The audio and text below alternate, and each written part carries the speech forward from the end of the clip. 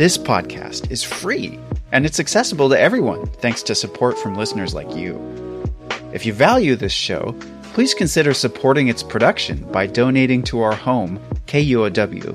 It only takes a minute to give, and you'll be helping to support the production of this podcast. Make a donation at kuow.org or follow the link in the show notes. And thanks!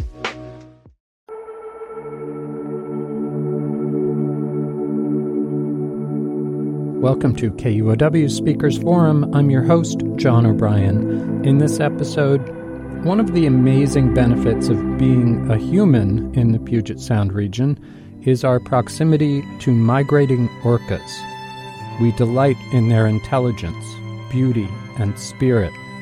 We celebrate them as icons in art and advertising. We go on excursions in hopes of seeing them up close.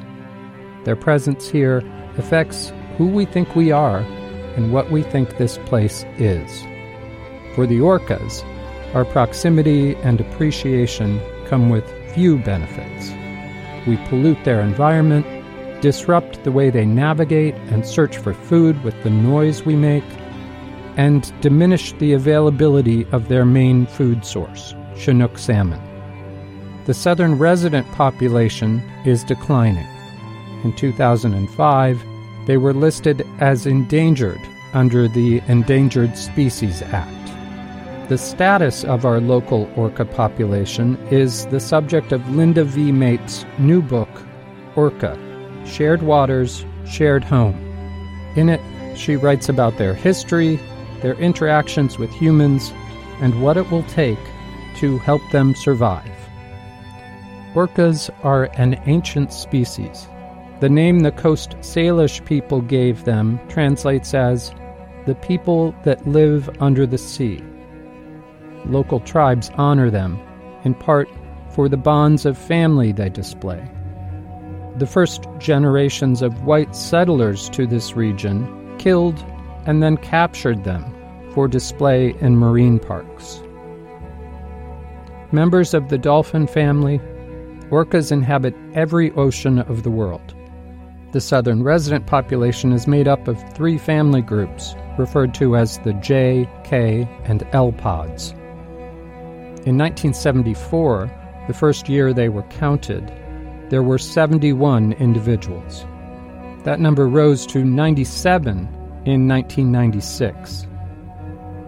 The official count for 2021 was back down to 73. Linda V. Mapes reports on natural history, environmental topics, and issues related to Pacific Northwest indigenous cultures for the Seattle Times. Town Hall Seattle presented this talk on November 18th, 2021.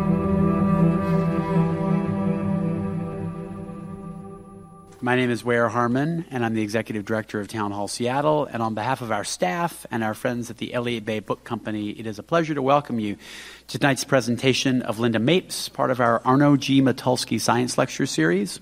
And as we get underway, I want to acknowledge that our institution stands on the unceded traditional territory of the Coast Salish people, particularly the Duwamish.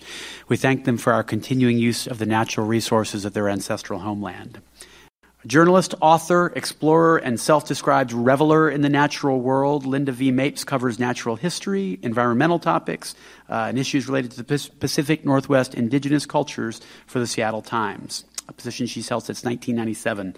In addition to her decades of journalism, in 2014 and 15, she received a Charles Bullard Fellowship in Forest Research and spent a year in the Harvard Forest exploring the human and natural history of a single 100-year-old tree. She produced a blog about the experience, as well as an old-fangled book entitled Witness Tree, published by Bloomsbury in 2017. Her latest book, Orca: Shared Waters, Shared Home, is the subject of this evening's discussion, talk, really. Please join me in welcoming Linda V. Mapes. Hi, everybody. It's a joy to be here tonight on a good night to be a salmon. Or a good night to be an orca. I have to say, after last summer's drought and heat dome and everything else, I'm really reveling in all the rain. It's just fine. I think it's excellent. It's good for the fish. It's good for the good for the orcas. So tonight I want to thank you for coming out. I want to thank Elliott Bay Books for being here tonight. I'm, as a local author, incredibly fortunate to be employed at the Seattle Times, which has been a family-owned and locally produced newspaper for 125 years this year. And I feel just as lucky to be in a city that supports a venue like Town Hall for all of our local arts and culture, and bookstores like Elliott Bay Books. So we're fortunate indeed here in Seattle for those things. I want to tell you a little bit about what we're going to do tonight. I'm very proud of this book, Orca Shared Waters, Shared Home. It is the product of years of research with the staff at the Seattle Times, which was the basis of the book. We produced special sections, 5 of them, called Hostile Waters. And, that really took so many people at the newspaper. Especially I want to call out Steve Ringman, the photographer I worked with on Hostile Waters series, and also the graphic illustrator Emily Eng. She's a fantastic scientific illustrator and artist. And we also created videos that are part of that presentation called Hostile Waters, which you can still find online if you look it up on the World Wide Web, seattletimes.com. Fantastic documentaries about the orcas, in addition to a lot of interactives and a truly immersive experience in the articles themselves. So do check that out. It's a great thing to share with students and a wonderful thing to share with your family. After we finished the series, we decided that we would do a book for the community that I like to call the director's cut. This is, we went deeper and further with the story of the orcas that frequent Puget Sound, the southern resident killer whales. And basically, what we're going to do tonight is I'm going to show you some of the photos from the book and talk a little bit about what is happening with the southern resident orcas, bring you up to date today on their status and what our concerns are, but also some of the hope that I feel profoundly is just absolutely not only essential to feel, but appropriate to feel with regard to this top predator that's been around ever since the ice melted back in Puget Sound. This is not some crybaby species. This is an incredible animal, one of the most intelligent, powerful animals on Earth, as are the salmon that they rely on. So we'll talk more about why I actually feel optimistic about the fate of this species and how you're involved in its recovery. This is a special time of year, November and December. This is when the southern resident killer whales come here. They come chasing the chum, which is the second biggest salmon in the sea, all the way. Those chum, they're headed down to the Nisqually. They're headed to these Puget Sound rivers right now. And the southern residents, they come here hunting them. And so that's when we get to see them, right here in central Puget Sound. This is when the ferries stop and people go running out to the beach on Alki and on the Vashon and Maury Islands, and here's the miracle of these animals right here, downtown orcas. Who else has got that? So with that, let's get into it. So many of you probably first heard about the story of the southern resident killer whales with this particular southern resident killer whale. This is Tahlequah, J35. And she burst into all of our worlds in the summer of 2018. And what happened was she did something that scientists know that very intelligent, socially connected animals such as giraffes and gorillas, dolphins will do when they lose a loved one, which is they will grieve and they will stay with that loved one. And what's going on in this photograph is Tahlequah is clinging to her baby calf. And this is a female that she gave birth to, and it looked perfect, and she'd carried it for 18 months. But the animal lived only 1/2 hour. And she just refused to let it go. I'm going to point out where the baby is. And when I heard of Tahlequah and her journey of grief, I made a decision. We made a decision at the paper, which was we were going to stay with her during her witness. We were going to stay with her everywhere she went during that time and cover her story of what she was going through, what her whole family was going through. So at the Seattle Times, we got ourselves onto boats with scientists who were keeping track of her and stayed with her throughout that time. And this photograph that Steve Ringman took, we were out all day long to get one frame. This is the frame. In sunset light, in Canadian water, actually, and she was off by herself at that time. There were no other boats or any other people around, and we could really hear her labored breathing. We could see how she had to arch her back in a not usual way in order to keep going down and picking up this calf before the tide would carry it away. And it was so sad to think of her making that decision with each breath to go down and get it again. The calf is about 6 feet long and weighs about 350 pounds. So this is a lot of work for her. And she sometimes carried it balanced on her rostrum right here on her head. Other times, such as in this photograph, she's actually holding on to one of the pectoral fins ever so carefully in her teeth, so as not to mar the baby. And to see her going through this, you just had this sense, you heard her breath, you watched her work, you saw her holding on to the calf, and you just thought, what is she going to? What is she going to do? How long will she carry it? Well, in the end, she carried it for 17 days and thousands of miles. And I don't think anybody expected that. Honestly, I don't think she ever dropped it. I think it just finally fell apart. And when that day came that she had finally dropped the calf and I wrote that story, there were 6 million people reading that story around the world. And I think I know why. This wasn't just an animal story. This was a story about a mother who happened to be a whale. And anyone who'd ever lost anything, anyone that they loved, knew what she was going through.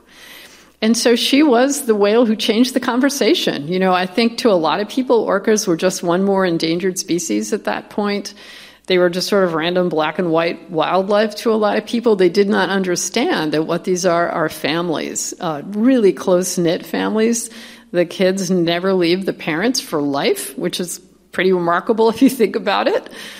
These families stick together lifelong. And not only that, but you can really think of these J, K, and L pods of the orcas that frequent Puget Sound as an ancient society. This is one of the oldest and most sophisticated societies in the animal world. They've been in these waters for 10,000 years.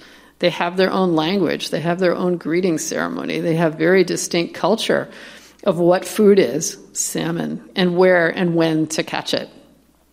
And so, I think Tahlequah really changed the conversation about these orcas, that she helped people see them for what they are, which are families that were suffering and in deep trouble in home waters that have been their waters for some 10,000 years.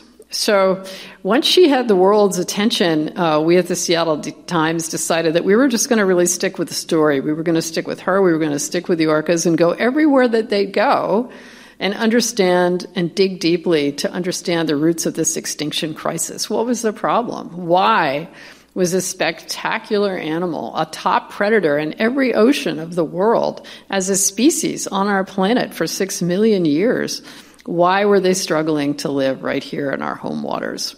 So that's what we set out to learn, and we spent 18 months following the orcas from BC up in the Broughton Archipelago where they forage all the way down to California. They take fish out of a very, very broad area from rivers in Alaska all the way down to Sacramento in California. And we were trying to answer this essential question. You look at this beautiful scene. This is San Juan Island in the summer, Mount Baker in the background, and that orca is named Spock.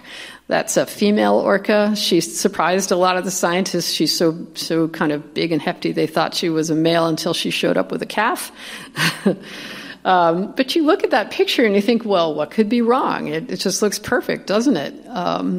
And so that was the goal, was to figure out why it was they were not persisting. And I think the other thing that we were very interested in is why their migratory patterns are shifting. This is the west side of San Juan Island, which really acts as a fish funnel. In summertime, the southern resident killer whales spend a lot of their time in the San Juan Islands because they're chasing Chinook salmon, preferentially Chinook, that's what they really want to catch, that are headed to BC's Fraser River. They don't come here to entertain us or the whale watchers. They come here because that's where the fish are.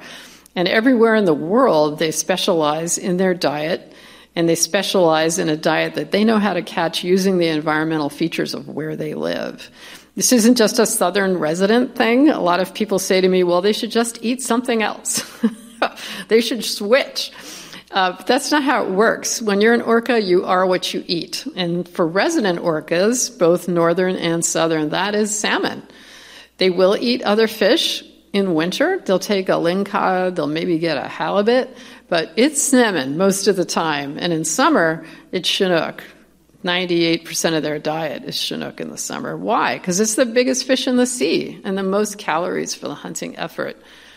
These orcas, the southern residents, are just one type of orca right here in our local waters, the northeastern Pacific. They share these waters with two other types, the transient, so-called, or Biggs killer whales, which specialize in eating marine mammals. They won't eat a fish.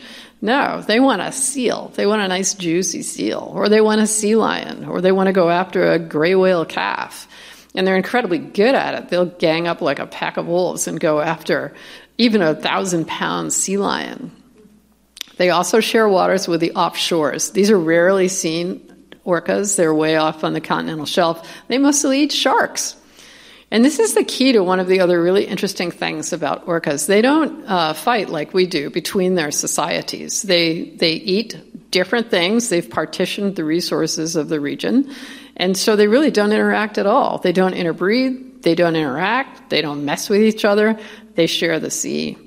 And interestingly, in the southern resident clan, it's very profound how they will share food, especially the mother orcas will share their catch with their own young, but also other young in the pod. And these are matriarchal cultures. They're led by the females, especially the oldest females. They're the ones that carry that vast ecological knowledge of where salmon are. And particularly when the salmon runs are poor, that's when they'll really be the ones that take the lead. They'll be a mile ahead of the pod, leading them to fish. And so we were curious, why was it that really these orcas that for so long have had the habit of frequenting the west side of San Juan Island to get their food weren't really doing that anymore? We hear from people who live up there and scientists who follow them that they used to show up regularly in May, and they'd be there reliably through August. That's not true anymore. Now they'll maybe show up finally by mid-July, kind of look around and see if they can find anything to eat, and if not, they'll book it right out to the outer coast again. And mostly these are becoming increasingly coastal animals. They're spending their summers on the west end of the Strait of Juan de Fuca or even out on the outer coast because that's where the food is. And so the question was why? As with any scientific experiment, you always want a control group. You want that baseline about how they should be doing. Well, when it comes to the orcas that frequent Puget Sound, the southern residents, the closest thing to a control group is the northern residents. This is the very same animal. They have the same preference for eating salmon, but they live in a different place. They're up in the Broughton Archipelago. They're north of the Campbell River, Vancouver Island. And so we thought, okay, fine, we'll go up there and we'll see what life is like for them. Why is this population doing so well? They've been increasing steadily every single year, more and more and more. And they were always having offspring. And I think the first thing that happened when we went up there and saw this beautiful orca whale, first thing, as soon as we got off the shore and out onto the boat with Rob Williams of Ocean Research, and we weren't even trying to see orcas. We were just trying to get somewhere. But we saw orcas every single place we went. They were everywhere. It was a complete reset, really, of what normal is. I mean, we were used to, when we worked with scientists in the San Juan Islands, this big drama, would we see orcas? Would they be there? Would we be able to photograph them? Would we be able to get any time with them? Up north, we saw them everywhere we went. And the other thing that we quickly learned when we went to see Paul Spong on Hansen Island, who runs Orca Lab, and we prowled around the landscape where he lives, is that these orcas that live up there in the northern realm, they live not just in another place, they live in another world. I mean, this is a tree that's growing behind Paul's lab, and this gigantic cedar, he calls the mother cedar. And this is the kind of intact forest that still exists up there. It's a much wilder place. And these northern resident orcas, they're living with many more varieties of fish, a greater quantity of fish, cleaner water, quieter water. And I think the thing that told us was that, these orcas, as long as they have what they need, they can do it. They'll do just fine. The northern residents also have some advantages that the southern residents don't have. They have a a spot that's set aside just for them. It's a reserve. It's called the Michael Bigg Ecological Reserve. And there are beaches there that the orcas love to rub against. They'll push all the air out of their lungs and they'll scooch up onto the beach stones and scratch their tummies. It's just something they enjoy doing. And it's a place where they like to just hang out, and there's a lot of play and there's a lot of sex. It's just kind of orca spa time. And this place is just for them. No people are allowed to go there, not even kayakers. And the southern residents don't have anything like that. They don't have a place that's just for them. I think the other thing that we felt was really important to dig into was the history of our own relationship with this species. These are Namu's teeth, and they're at the Burke Museum. And Namu was the world's first captive performing killer whale. And he was captured by Ted Griffin of Washington State up in where the northern residents live. And in fact, Namu was a northern resident. And Ted Griffin ran an aquarium on the waterfront. And he was an animal collector, and he was really interested in getting an orca because nobody had ever had one. So he put the word out there for his collection, and in fact, he even passed the hat on the waterfront. And these waterfront businesses really wanted him to get an orca because they figured, well, if he did, that'd be great for them. So, Ivar's Acres of Clams, all these waterfront businesses, and he filled up a knapsack with cash, answered the call from a fisherman up there who accidentally caught an orca in his net, went up there and got it and brought it back to the Seattle waterfront, towing it in a homemade sea pen behind a tugboat. And thousands of people turned out on the Deception Pass Bridge to watch this spectacle of a tugboat pulling a live orca whale in Puget Sound. And Ted Griffin brought Namu to the waterfront, and he was greeted as a hero. He was greeted by the mayor and given the key to the city. I mean, it was a very different time. People thought what he had done was fabulous, and thousands of people showed up to watch this captive performing killer whale. And at that time, orcas were thought of as these vicious killers, just relentless predators. They were not liked at all. They were reviled, and fishermen shot them on sight. And then suddenly here's Ted Griffin getting in the pool with this orca whale, and not only is the orca whale not attacking him, he's enjoying being brushed with a brush, and he lets Ted Griffin ride him like a little horse, and he takes a salmon right from his hand, and he bounces a ball with his nose. Now, obviously, the orca is completely starved for company. The only thing he's got is Ted, and he completely latches onto him. And so people's opinion of this animal would completely change. Suddenly, everybody wanted an orca, and Puget Sound became the world's source of supply. And so, believe it or not, we had entered what is known as the capture era, when a third of the pods were taken and sent to aquariums all over the world in planes. And you used to be, you could be walking down Alaska Avenue by the location of the aquarium and see an orca being lifted in a sling to be put on a truck, to be taken down to Boeing Field, to be shipped to SeaWorld. It's hard to imagine this today, but that was normal. There were pictures of this in the Seattle Times, and nobody thought anything of it. And ultimately, though, people's opinions started to change because they saw these orcas and they realized that not only was Namu not vicious, but he was intelligent, and he was wholly present as an intellect and as an animal to be reckoned with. And so, tide started to change.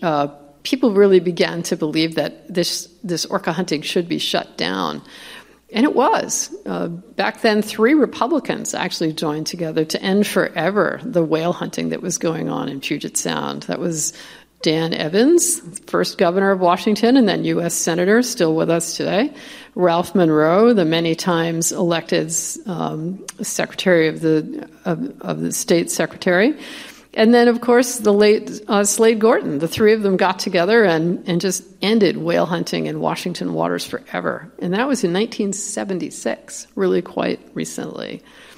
But sadly, there's only one survivor of that era today, and she's still in the Miami Seaquarium. Her name is Tokatai, and she's been there for more than 50 years.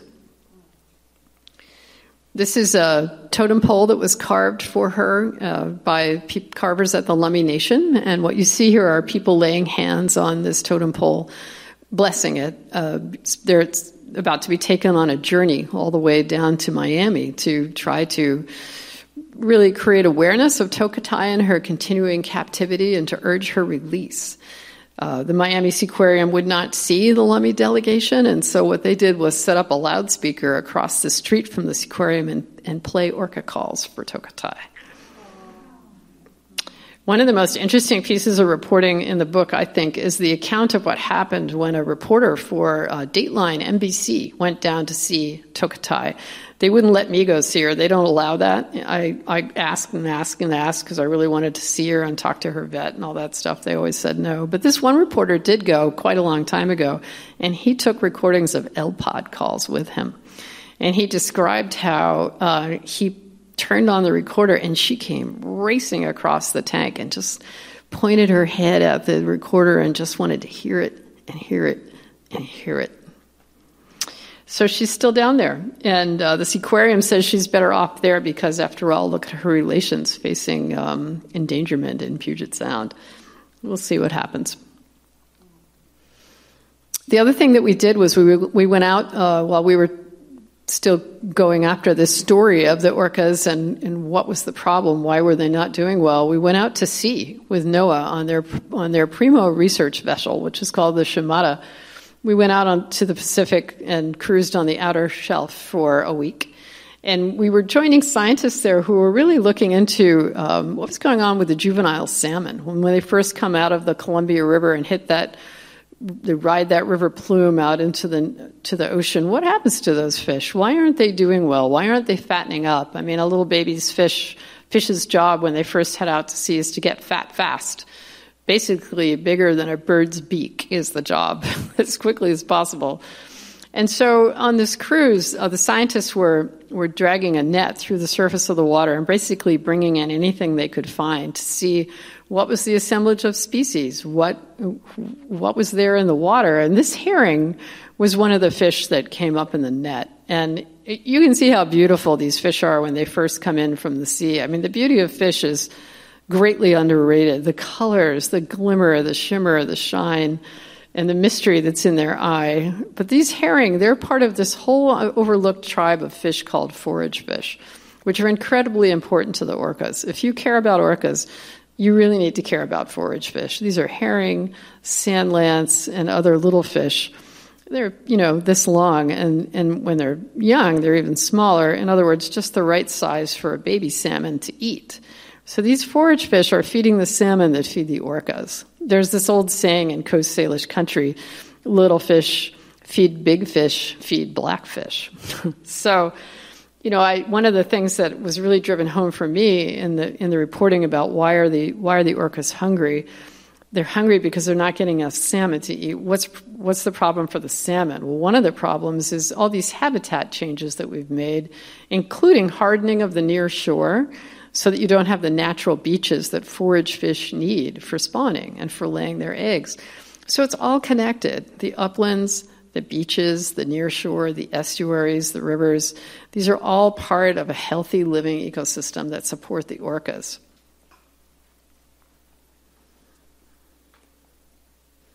So then it was time to come back home and look at Puget Sound and ask ourselves the question, all right, Central Puget Sound, that's where the orcas come in winter. It's where most of us live. What are the changes that we've made that are depressing the salmon runs such that these orcas aren't doing well? What are the changes in the water quality such that when they do get a salmon, there are these enduring pollutants in the fish that can affect their health? The orcas are really affected by three main threats. The first is food, lack of regularly available quality food. Second, there's too much noise. The water is just full of ferries and ships and container ships and boats and fishermen and whale watch tours, basically us, everywhere they turn around. And orcas catch their food by sound. They hunt in the dark by sound. They have a very sophisticated kind of biosonar called echolocation. And they have to be able to hear a very quiet little click of their radar coming back from the swim bladder of a fish. And that's how they tell what species it is. If it's got a got the right shaped swim bladder, they know that's a Chinook, and that's a fish they're going to go after. And it's not easy. They have to really chase that fish. They have to dive as deep as 1,000 feet and twist and turn and accelerate and decelerate and get it out of a hole and bounce it off a wall. I mean, it's a real struggle. And Chinook don't school, so they have to chase them down one by one. So anything that makes that harder, such as noise, masking that sound that they need to hear, that's a real problem for them. And then furthermore, if that fish is small or that fish is carrying a lot of pollutants, it's not going to feed that orca well. And if the orca hasn't had enough to eat, just like us, it will burn its fat, which is where the toxins are stored. So it's too much noise, too few fish, and then the fish are carrying pollutants. Those are the three main threats facing the orcas in our waters. There are only 73 left. That's a really small number. That's as small as 40 years ago after the capture era. So they're not recovering. We're not getting where we need to go. Here's why. So it's one of those double-edged swords. You know, you can look at that and say, okay, fine. If you look at that from a salmon's perspective, that's not good. We have turned this beautiful landscape into the largest, the second largest shipping depot on the West Coast. I mean, this is the Kent Valley. And what used to be farmland today is in Tukwila is home to all these warehouses. And that's the Green River in a jacket of levees, a cement jacket of levees all the way down to where it meets the Duwamish and enters into what's now an industrial shipping channel. So, you know, if you're a salmon and you need cold, clean water, this paved bike trail in a levee without any trees is exactly what's bad for you. I mean, there's no shade. It's too hot. You don't have the delicious little insects and leaf litter raining down from the trees to feed you. You don't have any nice deep hidey holes to hide in. You don't have the things that make a river. And so, you know, the good side of this is it's pretty clear what the problem is, right? And I have to laugh at that when I say that, because you think, well, why is that good? Well, it's good because we know what the problem is. There's so many big issues facing us today where we don't even know what to do. Well, in this case, we know what to do. It's as simple as cold, clean water running downhill. And it works every time. I mean, if we fix the rivers that support the salmon and the forests that keep the rivers cool, well, then you get more salmon, and then you have more for the orcas to eat. And this is the Green River, just a little higher upstream. And what's going on here is the King County Flood District and the King County Council and other partners have put a lot of money into pulling out and moving back levee walls and also replanting streams and making this a more natural river. There's still a lot more work to do in the Green. There's no fish passage at the Howard Hansen Dam, which is a major flood control structure. It's one of the reasons we're not flooding right now in Auburn. It's because of the Howard Hansen Dam. But it was built without any fish passage, which means fully half of the Green River watershed, and all of the best of it, is not accessible to coho or Chinook or steelhead. We've known this for a long time. The National Oceanic and Atmospheric Administration has regarded that as a jeopardy finding against the U.S. Army Corps of Engineers and told them to get fish passage built at the Howard Hansen Dam. And they started, and then they blew their budget, and then it had to go back and do another budget, and so there's still no fish passage at the Howard Hansen Dam. So, you know, we can make this better, but it takes setting priorities and sticking to them and executing. This is California. We went to California as our last stop in the journey of the orcas to understand what was going on for them down there. You know, people call them the southern residents for a reason. We forget that they forage all the way down to San Francisco Bay for their fish. And the Sacramento River used to be the second largest producer of salmon in North America. It's hard to remember that. A lot of people have even forgotten that California is a salmon state. And when you look at this picture, it's easy to see why. This is San Francisco Bay. We're about to land in our Alaska Airlines flight to start our trip. And I said, Steve, you've got to take that picture. And I like to show this to Washington and Seattle audiences to say, you know, we're not here yet. We don't yet have this level of development, this level of population pressure. It's not too late here at all. I mean, you know how it is when you come back here from any place and you feel so incredibly relieved. It's like, oh, it's still so beautiful. We have trees and mountains and rivers and wild animals. Very true. California, everything happened first and worst for salmon in California because of the gold rush. There was just an incredible destruction of the riparian habitat from mining, and also the loss of native cultures that were exterminated, pushed out of the way. It was a very, very dangerous and desperate time for native people and for native wildlife. And today, the Sacramento River, it heats up terribly because the Shasta Dam, 600 feet tall on the Sacramento River, sits there without any fish passage, and a lot of the water is siphoned out of the Sacramento for agriculture in California, and also to send it to the cities to the south. Most of the water is in the mountains to the north, and the water is sent away to the south in some of the biggest interbasin transfers you can possibly imagine. And so where does this leave the winter run Chinook? This is a unique run of Chinook in the world. And they come back to the Sacramento River. They stage and begin to return to the river in the wintertime. That's why they're called that. But they don't make their spawning run until the summer. And so here they are stuck in the Central Valley floor below the Shasta Dam in the middle of the summer. And the water gets incredibly hot. They used to go up to the volcanic springs of the high mountains in Mount Shasta and do just fine, but they can't get there now. And we went out, we spent this 105-degree day with a biologist looking at these returning Chinook, and, you know, it was quite sad. We did see a few on their redds just hanging in the water, exhausted after their spawning nest had been dug, just really waiting to die. And after this baking hot day with this biologist talking about this, you know, nearly extinct run of salmon in a place that's also being overrun by wildfire, it all felt very apocalyptic. Steve and I went to this restaurant at the end of the day just to get some dinner, and we had a salad and about 6 glasses of water. And the waitress took my credit card. She said, "Oh, Seattle Times, what are you doing down here?" And I said, "Oh, well, we're here doing a story about orcas and salmon." And she said, "Oh, well, I don't get cable, so I don't know anything about that." And I thought, well, you know, how sad is that? They're right here. They come all the way here to, you know, these coastal waters, and they're right here in your river.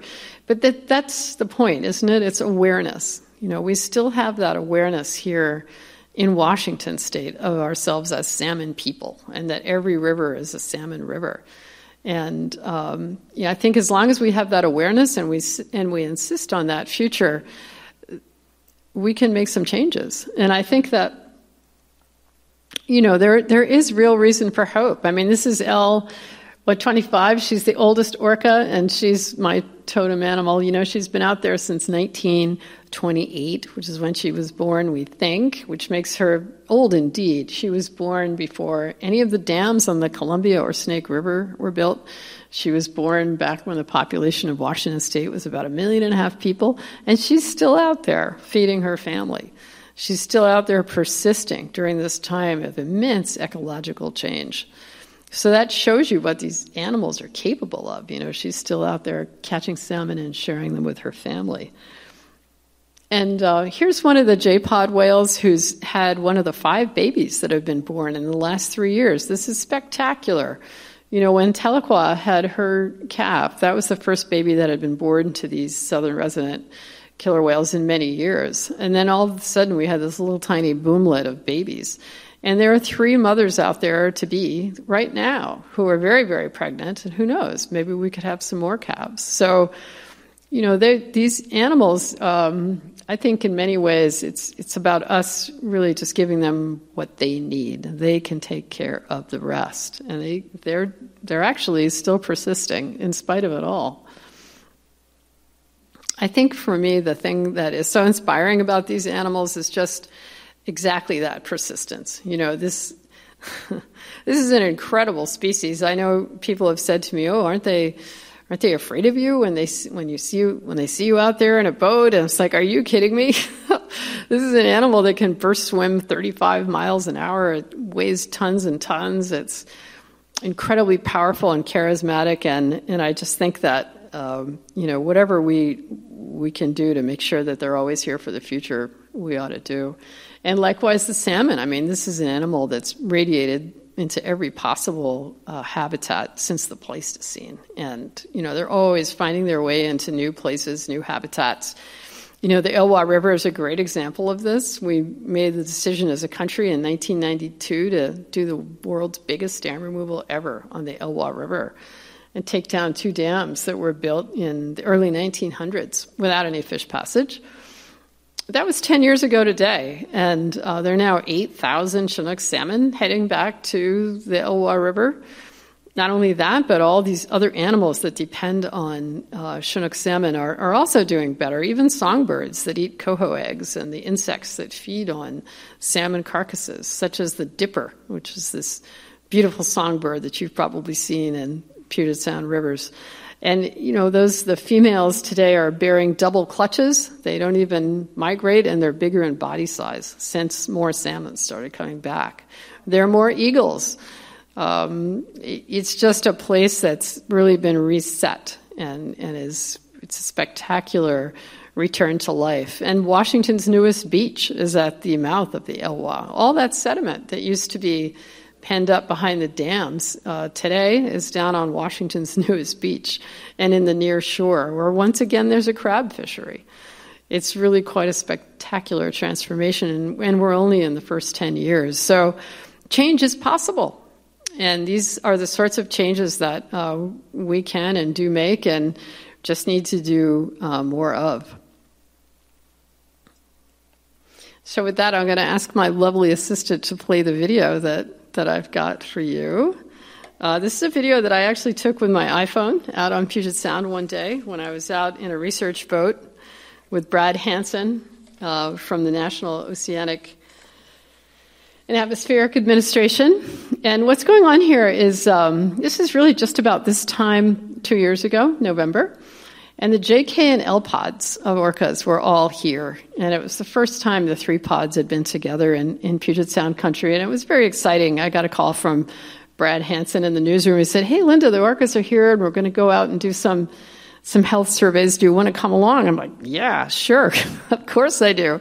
So Steve and I and Ramon Dampour, the videographer, went out and met Brad in West Seattle at the boat ramp and hopped in a Zodiac, and we went out. And this is what we saw. I mean, right here in downtown Seattle. This is right off the west side of, the east side of Vashon Island, and these orcas are just headed towards Elliott Bay. And I think one of the things that always surprises me when I'm with the orca whales is how beautiful they are, and the sound of their breath. It's a sound like from the beginning of the world. And how playful they are. They goof around a lot. They swim along underwater backwards just for fun. They whap their tail like this one is and that one is, seemingly just for fun. I think they just like to hear the sound. It's just a wonder. And it's a wonder that we never, ever want to end. I mean, downtown orcas, who's got that? I'm going to read to you just a little from the book as you watch the film. The southern resident orcas still seek the fish returning to Puget Sound rivers, surging even all the way into the urban waters offshore of downtown Seattle, hunting chum, coho, and Chinook. The special time for Seattle area residents is when the southern residents, in their final seasonal rounds of the year, come here at last. Downtown orcas, who else has that? Sometimes the southern residents are here for days on end, thrilling ferry riders crisscrossing central Puget Sound, and people flocking to beaches all over West Seattle and Vashon and Maury Islands to watch orcas blow and breach right offshore. One day in November 2018, JK and L pods were all here at once. Dozens of orcas were cartwheeling and spy hopping right past the Superfund site of the Asarco smelter at Ruston near Tacoma, right past the dense packed housing along the long-ago logged-off hillsides. They sculled underwater upside down, their bellies glowing white through the green water, and slapped their pectoral fins and flukes. seemingly just for fun, or maybe simply to hear the loud, resonant, smacking sound. As the sunset painted the water gold, people thronged the beaches and shorelines and chanted all over again at what it means to live here in a place still alive with salmon and orcas on the hunt. The southern resident orcas that roam the region's urban waters are like black and white robed judges of a truth and reconciliation commission. They remind us all of what is still here and what is at risk, what we took for ourselves, what we took from them. Their hunger is an indictment because we caused it. Their hunger points to what's missing. At stake, as the region gets richer, is whether it also will get poorer, with only the grandmother orcas remembering the salmon that used to be. And with that, I'm very happy to take your questions. Thank you very much for being here.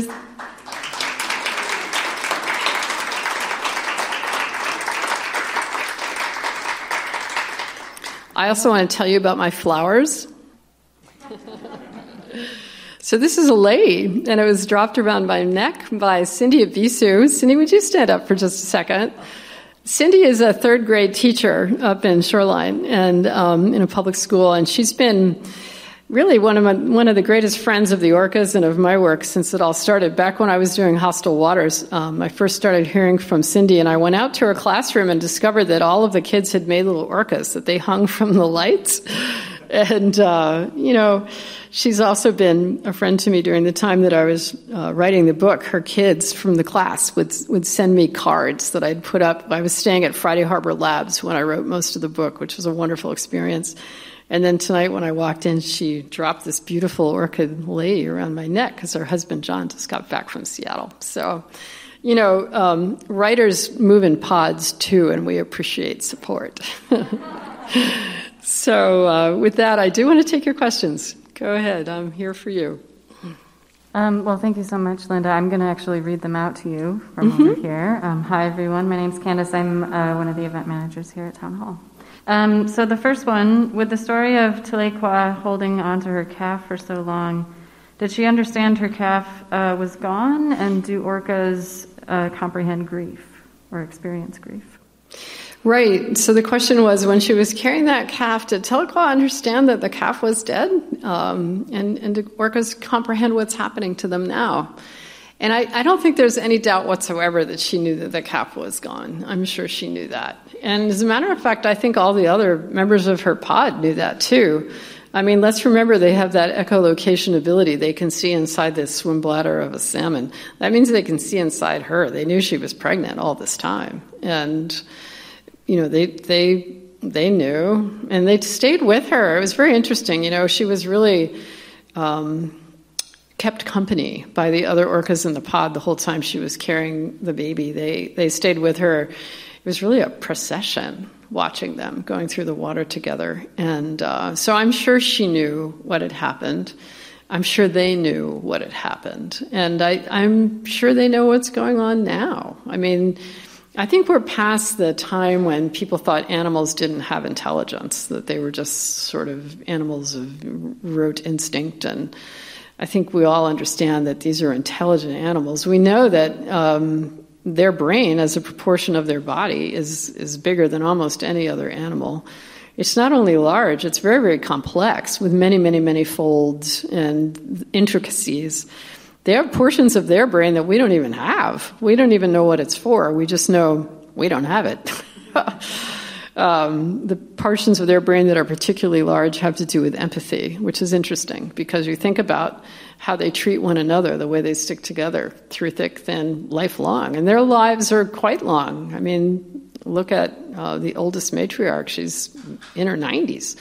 And she's still caring for all the others in the pod, still sharing food, still checking in. I mean, it's remarkable. These really are societies and families. And I'm sure that Telequa knew what had happened to her, and I think these whales know what's happening to them. I mean, I often think to myself, when a whale like L25 is going all the way down to the outer coast of California to get those winter Chinook that are now so very, very rare, Is she getting any fish, or is she just working off a memory of fish? Because that's where her grandmother taught her to go. And that can be the real problem for these animals, where they have this deep ecological memory that's been taught to them by prior generations, and they go there and things have changed. The fish are no longer there.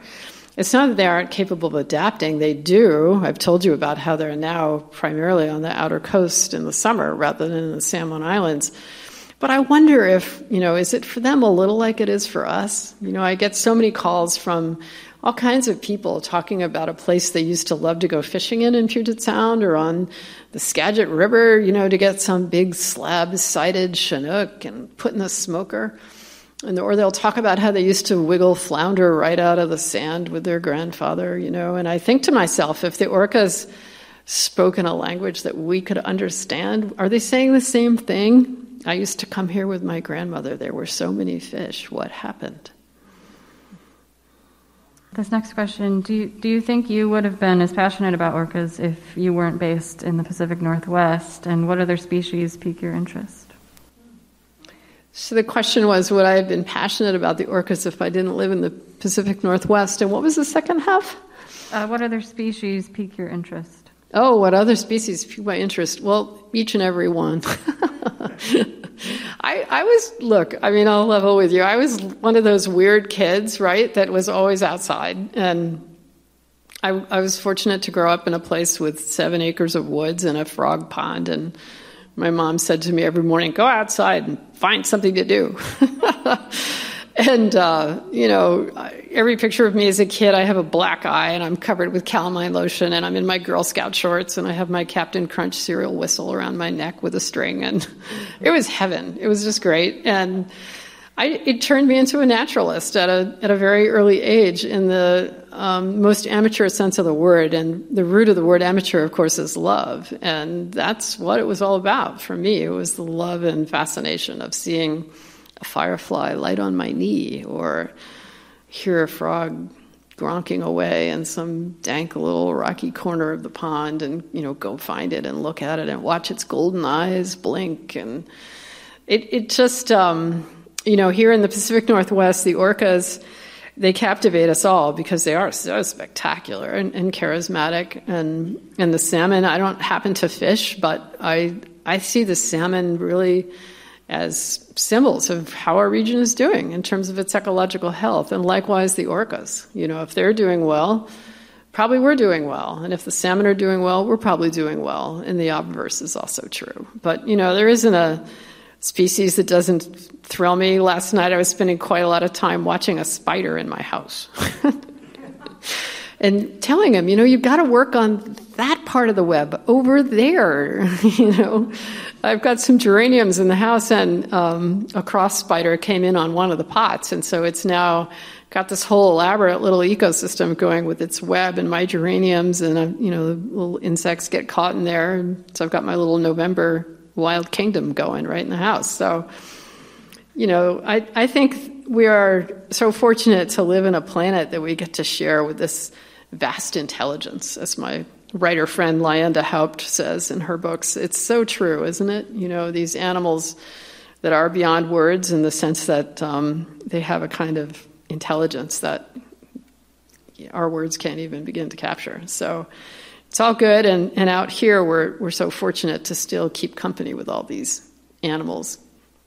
Can you recommend, I think it's supposed to be an NGO that can help the orcas and their habitat. Can you recommend one that you support? Right. So the question was, can I recommend an NGO, a nonprofit that is helping out with the orcas? I get asked this all the time, and frankly, I hate to answer it because there's so many, and they're all working hard, and they have their different niche. And so I would say it really depends on what your passion is. If you want to fund science, there are these all sorts of fantastic science-based research nonprofits, such as Wild Orca, with Deborah Giles, who is a scientist that I worked with out on the boats many times, writing these articles, doing this book. Rob Williams at Oceans Initiatives, it's based right here in Seattle. It's a science nonprofit. But there are other fantastic NGOs. If what you want to do is get your hands dirty and plant a tree, or work on salmon recovery, these local salmon recovery enhancement groups they're just terrific. I mean, they're out there in our local watershed figuring out what does salmon need and working on getting it, whether it's, taking out shoreline armoring or... I mean, this is the thing. I guess I would say that individual action is really important, and we all should take individual actions, but ultimately we're at the level now, whether it's climate or saving salmon and orcas, where what we really need is governmental level change and money to pay for it. I mean, I come from New York, where we have this really useful thing. It's called taxes. And, public health, education, wildlife conservation, it comes in handy, let me tell you. And here in Washington, orca and salmon compete with everything else for funding. And, they need a dedicated fund for habitat repair. Every biologist I talk to, every policy person I talk to, federal or state, talks about this. I mean, we're at the point now of these $100 million projects for taking down dams, taking out shoreline armoring, restoring estuaries. And, there's just a lot of stuff out there on the landscape that was built in the early 1900s that we don't even need anymore. It's just in the way. And dam removal has, really changed from what was thought of as this like radical, crazy, lunatic, antisocial thing to do to a community problem-solving tool. I can give you an example. The Nooksack River, just a summer ago, the city of Bellingham realized that it was going to cost them more to fix the dam that had been placed a water diversion 100 years earlier than to just buy water from Snohomish County. So that's what they did. They partnered with American Rivers, and the Washington State Legislature put in $10 million. The Tulalip tribes put in money. American Rivers provided technical expertise, and they took the dam out. And now Chinook have access to the upper watershed for the first time in 100 years. So this is the kind of thing that's going on all over Washington, and will continue to go on all over the country because a lot of infrastructure was built 100 years ago, and it's falling apart. And now we also, in a situation like the Elwha, can see the tremendous benefit of what happens if we let the fish have what the fish need. There's a lot more coming. I mean, the Klamath, which is a river that runs from eastern Oregon all the way down to northern California, they're taking 4 dams out of the Klamath beginning in 2023. This will be the world's largest ever dam removal, and it's going to open 400 miles of spawning habitat. So big and small, here, there, everywhere. This is the kind of large-scale work that's underway, and there needs to be more of. So, yes, individual action, number one, for yourself, so you can feel you're doing something and also be an example. But it really will take these community-scale, government-scale efforts and money to pay for them to really move the needle for salmon and orca.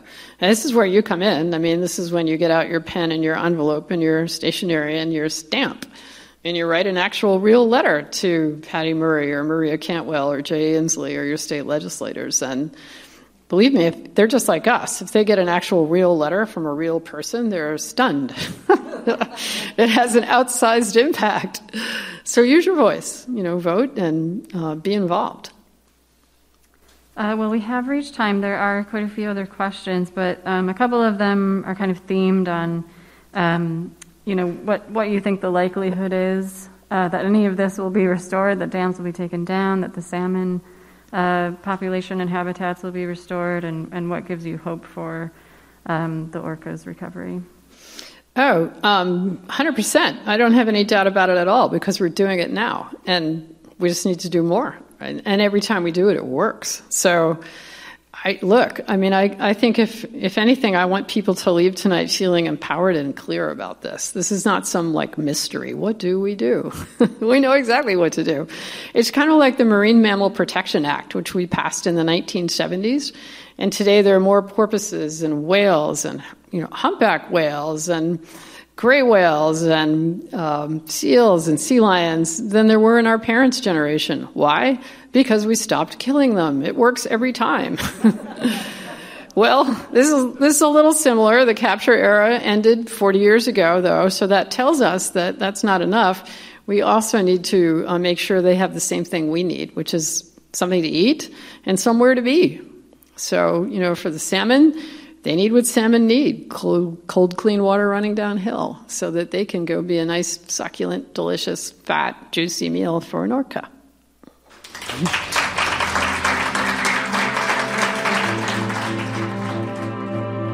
Town Hall Seattle presented this talk by Linda V. Mapes on November 18th, 2021.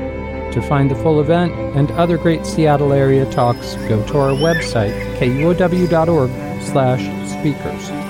While you're there, subscribe to our podcast and share your comments. Thank you for listening. Tune in again soon.